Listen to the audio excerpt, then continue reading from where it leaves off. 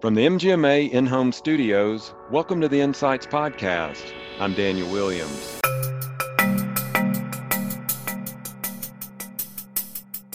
There's a lot of fear. There's a lot of isolation for patients who aren't able to accept visitors given the COVID epidemic.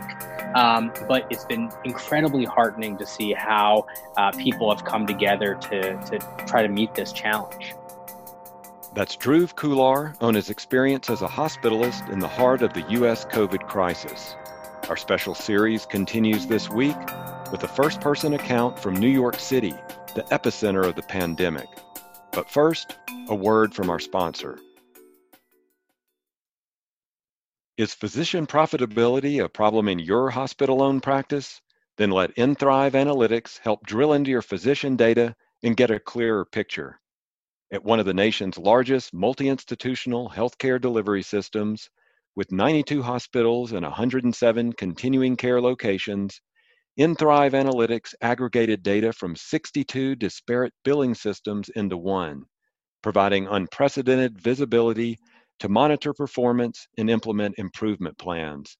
Bottom line, the organization realized a 15% reduction in loss per physician, 30% improvement in productivity, and 20% improvement in schedule density.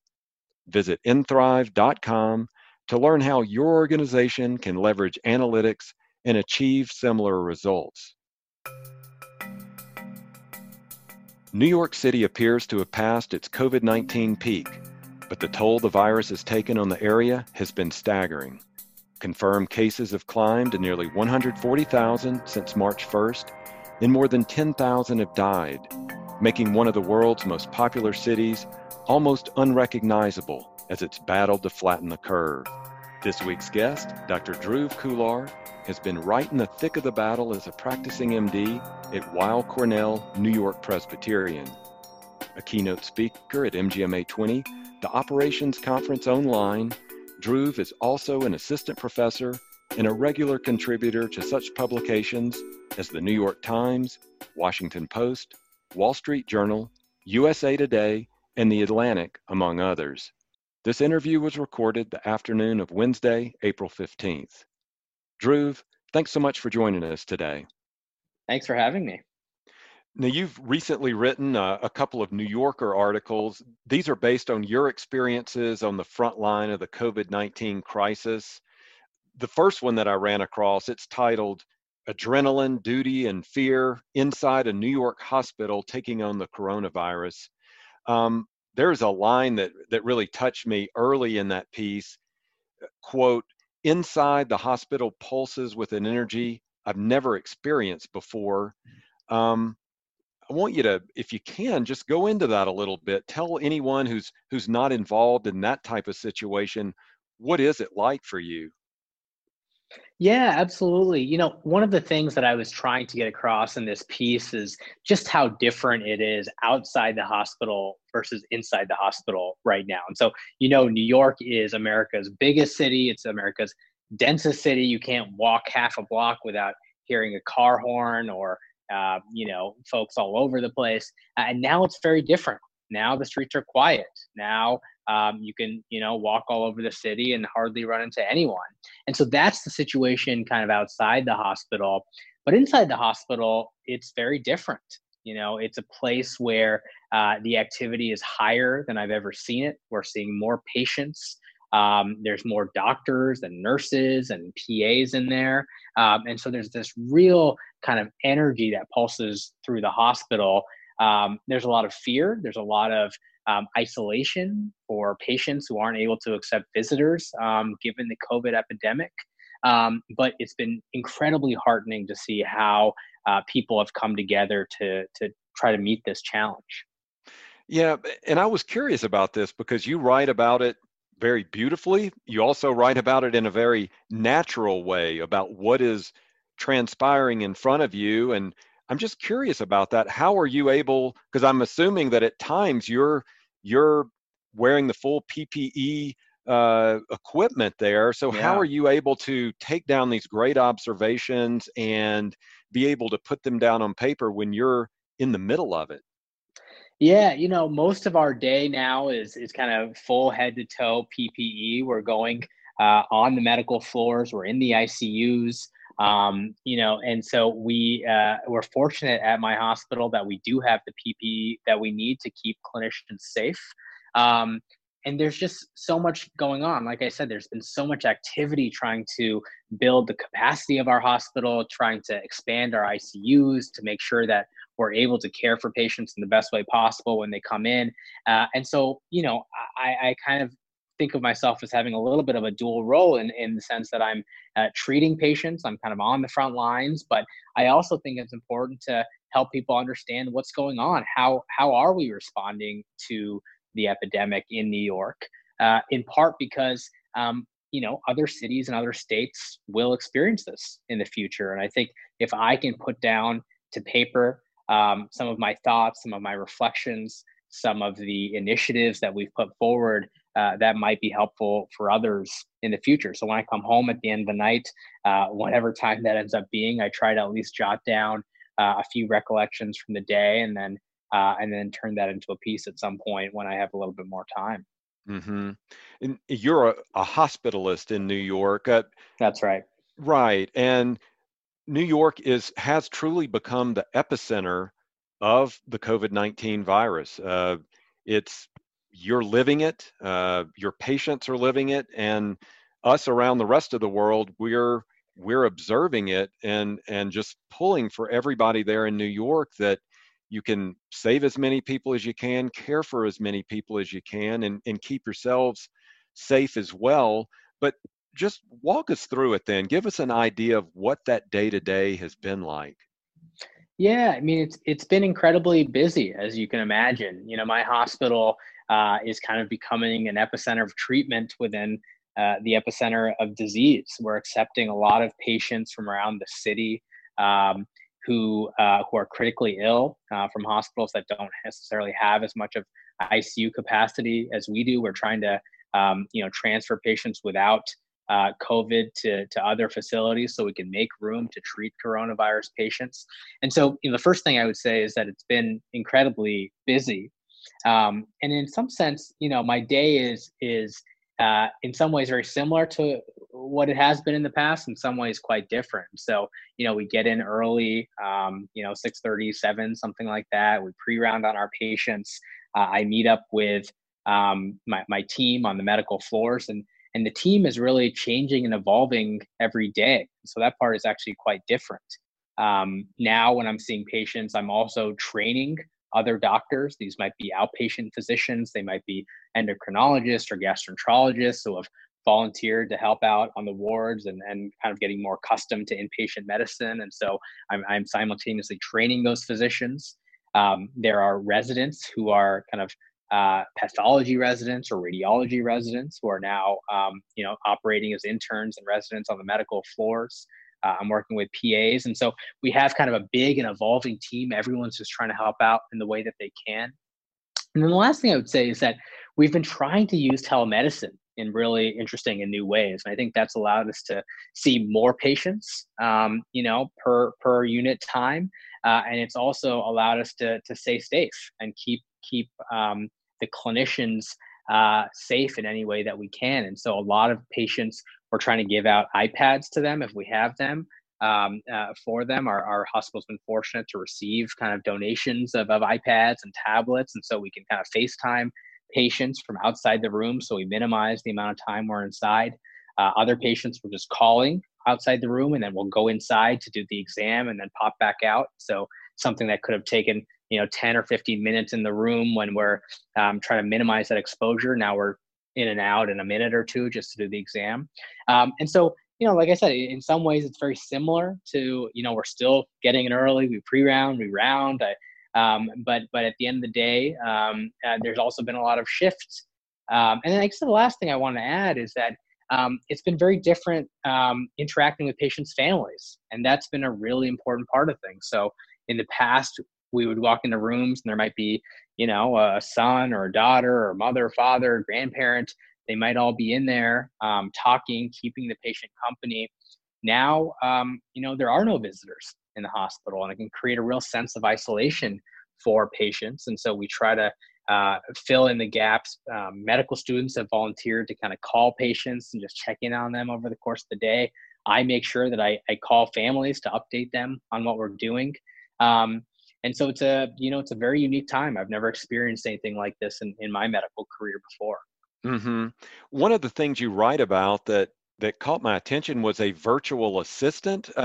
Walk us through that. Are you actually interacting with one of your colleagues and they're kind of walking around with you, but through your iPad or some other device? Yeah, so this is another thing that we're piloting, and it's kind of evolving as well. But it's a virtual physician or a virtual attending that is on with me. And the idea is that this virtual physician is not in the hospital themselves. They may be, some of them are actually self quarantining or have been ill, and so but are not so ill that they can't work, and so they still contribute in any way they can. So this is someone that is in a different location. Maybe they're at home. They're able to review the patient's chart. And I call them in the morning. I put them on speakerphone. I put them in my pocket under all my PPE. And I introduce them to the patient, and I tell them that they're going to be helping out, and they're able to hear our conversation. They're able to update me on results, lab values, the result of a COVID test, for instance, in real time, so I don't have to go back and forth to the computer. And while I'm in the room, or when I step out, when I'm walking from one patient's room to another patient's room, they can put in orders for me. And so by the time I'm done rounding, a lot of the note might have been written. A lot of the orders might be in. They may have even called a family member. They may have called a consult for me. And so it's been a really effective new program for us. And it's allowed us to see each doctor to see more patients than we otherwise could have. Do you think that some of these innovations that you're creating on the fly here in this crisis situation can be adopted beyond just this crisis, that beyond this, we can have expanded telemedicine, we can have expanded virtual physicians if that's needed? What's sort of the scope of what is possible out there? I hope so. The COVID epidemic has been such a devastating epidemic for so many people. But it's possible that there will be really important changes in healthcare delivery that come out of it. And I think telemedicine is a prime example. I think doctors are going to become much more comfortable with telemedicine. Patients will be more comfortable with it. We're going to start to realize that a lot of the back and forth of bringing patients into the office for visits may not have been necessary. A lot of the things that we do can be done virtually. And so, I think there's certainly a spike in telemedicine right now. I think people are using a lot of these technologies in new and novel ways. But I do think it's going to have a lasting impact. So I think a year, 2 years from now, we're in a very different world in terms of how we deliver medical care to people. Hmm. One of the phrases you've used since this has happened is a medical militia. I Hmm. just think that's a really powerful phrase. What do those fellow healthcare workers mean to you now, having gone through all of these experiences together that y'all are going through on a daily basis? It's been incredible. It's really just been so heartening to see the way that everyone has come together to fight this disease. When I talk about a medical militia, I mean outpatient physicians that are volunteering to spend time on the inpatient side. I mean retired physicians who maybe haven't worked clinically for a few years, have volunteered to come back into the hospital to help us in any way that we can. We've seen an incredible outpouring of support from around the country. We have volunteers from Utah, California. I came across a doctor that was from France that is volunteering in one of our hospitals. And so it's just been this situation in which everyone has kind of swallowed their ego. Everyone is trying to help out in whatever way that they can. And because of that, we've been able to meet and rise to the occasion, and have been able to deliver care to people that I'm really proud of. Hmm. In both of your articles, and you mentioned this earlier, you really juxtapose the chaos that's going on inside the hospital with the calm and quiet outside of it. And you already mentioned that anybody who's been to New York, it's not a Hmm. naturally a quiet place. It really crackles with a unique energy there. And I'm just wondering, when you're leaving that building each evening, is it a palpable thing to you that this isn't the New York that I know and love? It is something that really strikes you every time you walk outside. I mean, like I said, the hospital is still an energetic, busy place, perhaps even more so than it was in the past. And then you walk outside and you walk a couple streets away from it, and it's quiet. You walk down the street, every storefront is closed. There's one or two people maybe on the sidewalk as you walk by. Times Square is empty. And so it's like nothing I've experienced before. One thing that I will say is that every evening at 7 p.m., you hear this roar across the city, and it's people who are coming to their windows or coming to their balconies, yelling, cheering, ringing bells in support of the healthcare workers around the city. And so that's the one time all day that you really hear people coming out and New York coming together. And it's really a beautiful thing. It really is. I've seen some videos of that. I wanted to ask you about your second article. It's titled A Disembodied Voice: The Loneliness and Solidarity of Treating the Coronavirus in New York. I'm just curious, to you, what is that disembodied voice? You know, um, like I said, we've had to institute some policies in which we're really trying to minimize the amount of time and exposure to coronavirus in people's rooms. And so when I talk about the disembodied voice, a lot of that is us calling patients to check in on them as opposed to going in as often as we used to. It is family members calling patients to check in on them as opposed to being there in person. And so it's this idea that patients are often in a place where they're just hearing voices, they're talking to people, but they're not seeing people. They're not able to see their smiles. They're not able to hold their hands. It's a very, I think, aversive experience for a lot of patients, and a lot of doctors struggle with it too. Seeing patients having to go through things alone. A lot of doctors are away from their own families. They're sleeping in a different part of their homes, or they're actually physically staying in a hotel. And so it's trying to get at this idea that we are physically distanced from one another. And, like I mentioned before, we're trying to do things to get around this. And so we're trying to FaceTime with patients. We're trying to use video as opposed to just calls to at least give them a richer kind of experience in the hospital when they're able to view people and see them as opposed to just hearing the voice. But it's one of the additional cruelties of this disease is that it's really forced people to suffer alone, and it's something that we need to be mindful of going forward. hmm I read a report from the CDC yesterday that put out that healthcare workers who have coronavirus is now reached 9,000. And Mm. I just want to ask you about that. This is a unique situation for healthcare workers. You frequently will work with with patients, serve patients who will die, but this is different, knowing that there's a real chance you're going to get this. So how are you mentally preparing yourself for this, you and your colleagues, every day? Yeah, I mean it's again it's a unique time, and a lot of people are concerned about their level of exposure and the risk that comes with it. We've had clinicians across the city who have fallen ill. At least one has passed away, and so it's a really challenging time. Like I said, we're fortunate that we have the PPE that we need.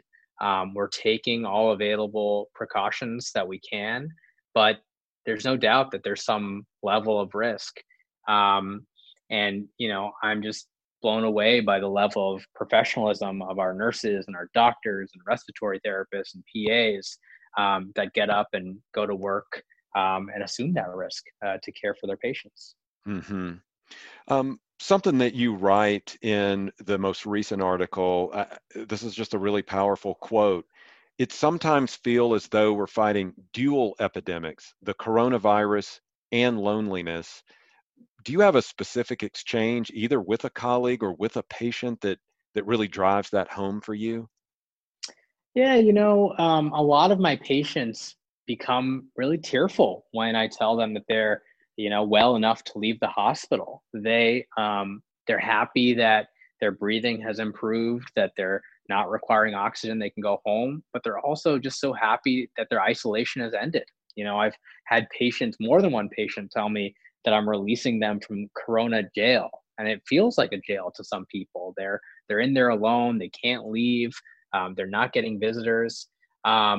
And so it's something that every day people struggle with in the hospital. And my hope is that, we're going to get through this and we can go back to a place where families and friends can come in and visit.